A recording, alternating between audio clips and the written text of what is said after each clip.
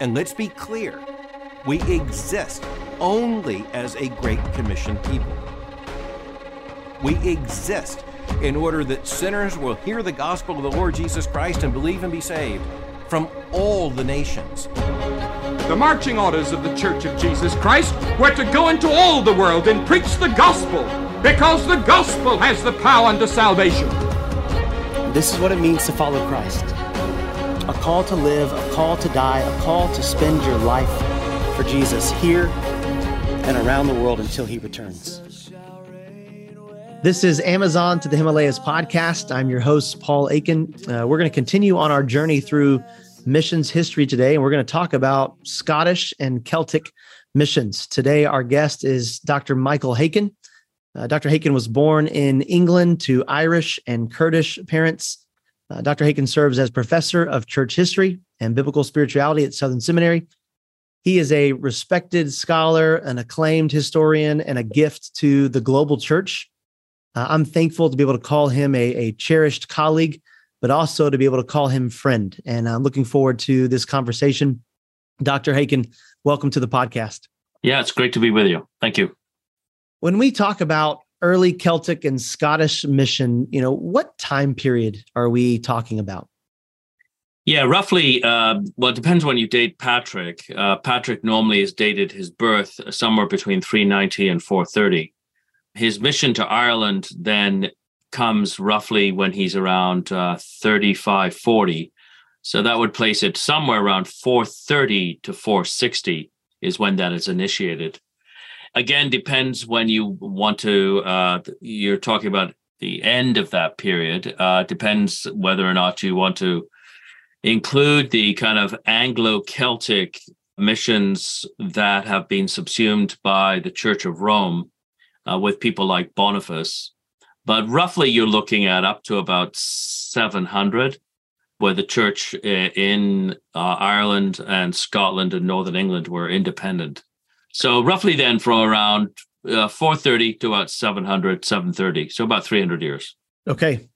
So, and you already alluded to Patrick, but the next question was, who were some of the key mission figures during this time? And can you tell us some about who they were, their life? Yeah, Patrick obviously is the central figure at the beginning, standing at the fountainhead. There is debate about whether or not he is the first missionary to Ireland. There is a very shadowy figure named Palladius, of which there really is no clear evidence of what he did. Patrick's mission to Ireland is extraordinary because it really stands as unique in the period of time, the kind of period around the fall of the Roman Empire. And I think part of the problem that the church has in this period is that the church has bought into a kind of Romano-centric view of the world, in which the Roman Empire and the Romans themselves are seen really as kind of the center of humanity, or the kind of a tip of humanity, or the elite of humanity, if you will. And once the Roman Empire had been evangelized, there is no mission. Basically, the empire had embraced the leadership of the empire had embraced Christianity. There is no mission going out, by and large, to the barbarians, quote unquote, outside the empire. It really is quite striking, and this is different from what's going on in the eastern part of the empire, the Eastern Roman Empire, where you do have mission into Persia, Afghanistan, in fact, all the way to China. But in the Western kind of sphere, there is really, Patrick stands as almost totally unique. There is a figure named Ninian in probably the very early 400s in a mission station in very southern Scotland. Patrick's born in somewhere in what is now either England or Wales, very possibly southern Scotland, and will be taken initially as a captive to Ireland. This occurs around the time the Roman Empire is collapsing. The year 406, 407 is a critical year. The Rhine River, which formed the barrier between the empire and those whom they called barbarians in Germany, froze. It had never frozen before in Roman experience. But Europe is entering a mini ice age. And in that winter, somewhere around 200,000 Germanic barbarian warriors crossed the Rhine. And there were 3 legions stationed in Britain, and they all 3 are recalled to stem the tide, and they never return. Mm-hmm. And in the wake of that, Irish pirates, Ireland had never been conquered, or never even attempted to be conquered by the Romans, which also is a bit of an interesting mystery as to why Rome did not attempt a conquest of Ireland.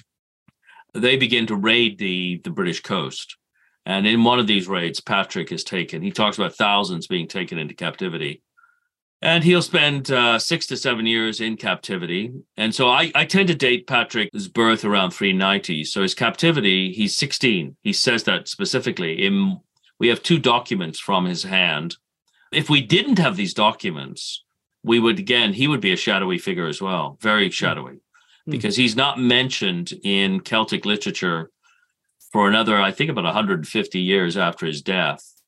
These documents, though, place him, in my mind, within that last few decades of Roman rule in the West. And he tells us when he was 16, he was taken captive, spends 6 or 7 years in captivity, escapes, but then will go back roughly when he's around 40 years old to begin really his life's work. So this is somewhere around the year 430, and will not return to Britain. He talks about the Spirit, having been bound by the Spirit to stay in Ireland until he dies. And his death would occur somewhere in the 460s. And really quite a remarkable, absolutely remarkable ministry. Thousands converted, elders appointed, obviously churches planted, etc. That's fascinating. So yeah, Patrick, obviously we know about him historically. There's been a lot of, even today, there's holidays for him. There's lots of conversation that surrounds him. One of the other missionary figures of this time was Columba. For our listeners, can you kind of compare and contrast Patrick and Columba for us a little bit? Yeah, Columba is somewhat later. He's in the 500s. Columba was a monk in Ireland, found himself tempted and succumbing to the temptation of stealing a psalter. And it initiates actually a degree of violence. The monastery that he stole it from and takes it back to his own monastery, the monastery that he stole it from was linked to one of these Irish chieftains, of which there were, prior to Patrick, there were about 150 of these little kingdoms in Ireland. Everybody who had a hill stuck his palisade on it, and he was a king.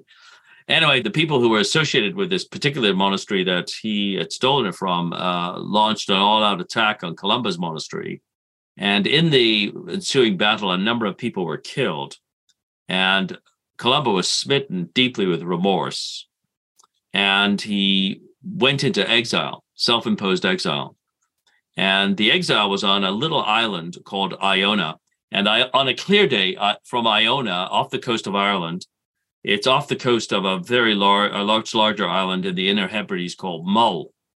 Mull's famous in recent years for being the site of a castle that Paul McCartney bought. I've been to Iona on one occasion. It's quite a barren island in many ways. From Iona, on a clear day, you can see Ireland. He wanted to go into, he felt he needed to go into exile, but he still wanted to be able to see his homeland. And for Iona becomes the base of missions into Scotland, all of Scotland, into Northern England. Really quite a successful mission in terms of the evangelization of the Picts and the Scots, 2 different groups. The Picts were more original. Scots are originally from Ireland, a group from known as the Scoti. Again, unlike Patrick, we have no documentation from Columba's own hand, but we do have a life of Columba, written by one of the abbots of Iona, Adam Nan, which would be about 100 years after his time, drawing upon stories, oral tradition, and maybe documents that have been since lost. He becomes the confidant of kings and rulers in that part of the world.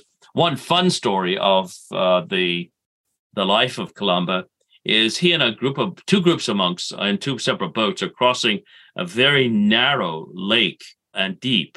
And suddenly a huge sea monster comes up and gobbles up. This is from the 690s. Gobbles up one of the boatloads of the monks. Columba's horrified. And I guess the monster wasn't satisfied in terms of what he ate, comes up again, and Columba curses the sea monster in the name of Jesus. That loch is Loch Ness. So it's fascinating that as early as the 690s, you've got these stories. Obviously, it's been embellished enormously, but there must have been something there, the 690s. But anyway, Columba really is a critical figure in the mission to Scotland and Northern England, which will have important ramifications down the road. And then there is another figure. Columba means dove in Latin. There is another figure whose name has a similar import, Columbanus. And he goes around the same time as Columba instead of going to Ireland, he goes to the continent. With the wave of Germanic conquest on Western Europe, Europe really had to be re-evangelized. And the central figures who do this are the Celts, the Celtic Church. And Columbanus, we have quite a number of letters from him. And he initially goes to what is now France, then the Kingdom of Gaul, is kicked out because of his John the Baptist-like prophetic denunciations of the king's immorality with a number of women, and ends up at a place called Bobbio in northern Italy, where he founds a monastery, which becomes a very, very important center for mission, and particularly the copying of the scriptures. And Columbanus is a very, very significant figure. But there are others as well. I was in a number of years ago, my wife and I took a trip down the Rhine River, and we stopped on, I forget the name of the town, but we stopped at a town. And as we came into the town, there was a huge statue of an early medieval figure. And it was a man named St. Kilian. And I thought, Kilian's not a German name, it's an Irish name. And sure enough, as I read the plaque, it was this man was a Celtic monk who had come to that region, preached and established churches, etc. So the Celts are really quite remarkable. The first outreach to the one people group in Europe that everybody believed were impossible to save. They were beyond the pale, the Vikings. The first outreach to these people is through the Celtic monks. Okay, that's helpful. So even some of the work that was going on in the islands ended up having ramifications for mainland Europe and Roman Empire and all these kinds of places. That's fascinating. Reaching a specific people group with the gospel demands specialized training and a global vision. Southern Seminary supports these ministry goals through theological education that is trusted for truth. A degree in missiology from Southern Seminary provides students with the biblical foundation and theological training necessary to take the gospel into all the world. The program prepares graduates to serve as missionaries, church planters, and ministry leaders anywhere in the world. To learn more about Master of Divinity, Master of Arts, and doctoral degrees available through the Billy Graham School at Southern Seminary, go to sbts.edu/bgs, or go to the episode notes for this podcast and click the link to the Billy Graham School at Southern Seminary. There, you'll learn how listeners to this podcast can save $40 when applying for classes. The web address again is sbts.edu/bgs. Do you have any examples of women who were actively engaged in some of the Celtic mission efforts, or is there any historical data there with any female involvement? Yeah, that's a very good question. And I mean, there are a number of women who become saints, like Saint Bridget, but the sources are very, very, very, very sparse. There is a woman named Hild in Northumbria. These women were not going on missionary journeys per se. She embraces a celibate lifestyle at the age of 33. She's nobility and founds two important monasteries and becomes known as a remarkably wise individual whom a number of kings in northern England regularly go and talk to for advice and so on, and would die at the age of 66 in 680. Her story is recorded by Bede, who has a real interest in Even though he's Anglo-Saxon, he's got a real interest in the Celtic missions.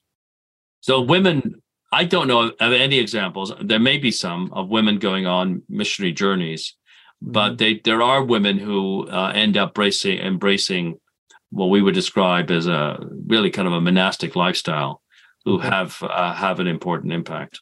Okay, yeah, and we know kind of even historically that the monks were the ones who kind of really took up that missionary effort, the missionary work in many ways, kind of thinking through early church into Middle Ages and those kinds of things. So that's good. What about, you've talked about this some, but can you talk some about the geography? Obviously, we think about Celtic and Scottish mission. They're on the islands. They're not in mainland Europe. So can you talk some about how geography impacted their mission efforts, positively or negatively? Yeah, given the inaccessibility to some degree of Scotland's, the topography is rugged. The Romans had, when they initiated their conquest of the Roman province of what they came to call Britannia, which is England, Wales, and so on, they initially did go into Scotland, Caledonia, Hibernia's island, but they withdrew eventually down to what we now call Hadrian's Wall, which is just below the border of Scotland and England, partly because of the topography. The topography was very harsh and it was not easy to traverse. And so it would be Celtic monks from the island of Iona who you'd have to be very fit to be able to navigate. There's no roads per se, the Scottish Highlands. I have been there. My wife is Scottish. It's an absolutely gorgeous part of the world, but it's very, very rugged. And one can imagine the challenges that would face these monks as they set out to evangelize this area. Ireland's quite different. Ireland was also challenging, but in a different way. And there the challenges were more social. I mean, there are mountains in Ireland, but you can easily traverse the island and not have to go through the mountains, etc. But what you have there is about 150, literally 150 different kingdoms. As I said earlier, you got all these characters who will have an extended family, stick a palisaded fort on a hill, and declare themselves the king of the surrounding district. And there's all kinds of infighting, particularly cattle stealing. There's a lot of stories in the Celtic lore of cattle raids. That will continue to some degree into the Celtic period, the Celtic church's period. And so that's obviously poses its own challenge. It's not an urban culture, so there aren't towns, there aren't roads. There would be obviously tracks formed, etc. So it's got its own challenges in terms of getting around the island. Patrick talks about having to give gifts to all these kings. One of the ways he would get permission to preach in a given area is he would have to give gifts. And Patrick had inherited a fair amount of money. And so he ends up, he tells us he basically bankrupted himself, giving away gifts to various of these kings so that he could preach in their territories. Wow. Yeah. So just using that to gain favor and then allowing the gospel to spread and flow that way. I want to shift gears a little bit. Can you, obviously you know much about this era, but for our listeners who maybe are not as familiar, maybe 2 to 3 books that you would recommend on kind of the mission efforts during this time? Yeah, probably on Patrick, there is a book by Philip Freeman called Patrick of Ireland. There is a book called The Celtic Church, 300 to 1200 AD. And the name of the author just escapes me. I can give it to you later so that if people write in or contact you vis-a-vis it. Hardinge, Leslie Hardinge, Hardinge, Hardinge. And it's called The Celtic Church, 300 to 1200. It basically covers pretty well all what I've talked about, obviously in a lot more depth. Okay. There's I want to ask a fill in the blank question here. Many people may not know that St. Patrick blank, or many people may not know about St. Patrick that blank. Fill in the blank for us. Yeah, he was not Irish. Yeah, everybody thinks he was Irish. He wasn't. He'd either be English today or Welsh. Both groups claim him, or Scottish. I remember getting into a silly argument with my parents-in-law, who had been taught in school that he was Scottish. I was born in England. I was insisted that he was English. And then I was once on a preaching trip in Wales about 15 years ago, and I was told emphatically he was Welsh. I'd learned by that point not to debate the hearer, the speaker, and I let it go. He's born somewhere on the western coast of what is now England, Ireland, or England, Scotland, or Wales, but he was not Irish. Yeah, that's helpful. As we're thinking through things we can learn from history and kind of how we can apply some of those things today, what are 2 or 3 things that we can learn from Celtic mission efforts that might be helpful for us as we think about global mission efforts today? Well, first of all, I think the love of the scriptures. These men loved the word of God. And that was Patrick's own bequest, really, to the Celtic church. Well, as you go through the confession, you don't find him mentioning any other book but the Bible. John Wesley used to call himself a man of one book, but that's certainly not true in one sense of Wesley, who was an avid reader of all kinds of stuff. But it is very true of Patrick. Some of it's got to do with the way in which his education was cut short at the age of 16. He struggles with Latin.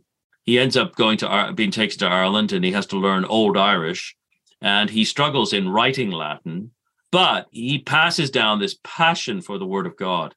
And the Irish monasteries are the only places in Europe in the 500s-600s where there would have been any knowledge at all, Western Europe, that is, any knowledge of Greek.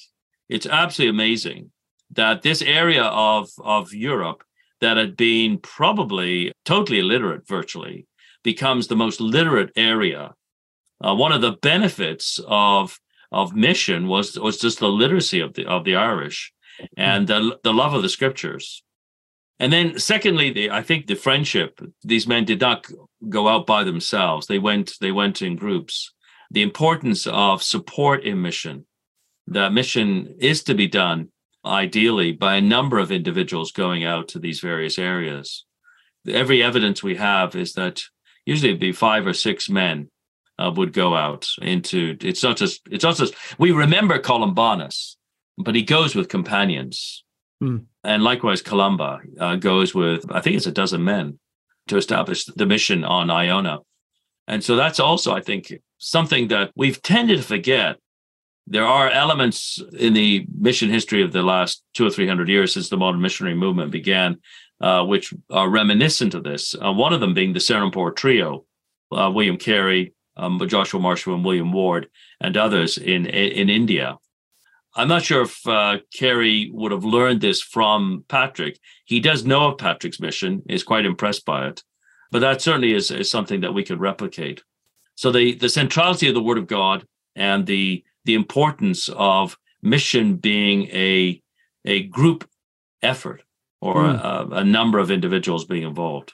Yeah, that's good. Yeah, even when we think about the Apostle Paul, right? We all know about Paul. Yes. We forget that he had many associates, many friends, part of his apostolic band who were traveling with him. And yeah, so it's good to hear that the Celts were also doing the same thing. All right, Dr. Haykin, last question for you. Obviously, there's a long history of Christianity in this area that we're talking about. But even to this day, we still have missionaries who are being sent to work in Ireland and Scotland and England and these different places. What is a word of encouragement that you might give to missionaries who are currently serving in these contexts? Well, just the remarkable impact that Patrick has and Columba has and Columbanus has. It would not have been seen immediately. But over time, God honored the word that they shared and preached. And it was that word that brought men and women to faith in Christ. And so I would encourage those, and I know men and women who are in Ireland. Most years I'm back in Ireland at least once a year, and likewise Scotland and England. These areas that had once been centers of Christianity now have to be re-evangelized. The trust in the Word of God. The Word of God is effective and effectual to save sinners and to bring men and women to holiness and godly lives. And that would be, I think, my encouragement. And that one has to be in this for the long haul. We tend to want to see immediate results. I think partly because of the way technology is so brings swift changes in our world, and that whole area of speed, which is part of our technology. But in the kingdom work, it's that long obedience that is critical. Amen. Amen. Dr. Haykin, thank you so much for your time and for the conversation today. Yeah, my pleasure. Thank you. To hear more conversations like this, please subscribe to this podcast. Be sure to follow us on social media. Thanks again for listening to this episode. Thank you for joining us on Amazon to the Himalayas. This podcast is brought to you by the Billy Graham School at Southern Seminary.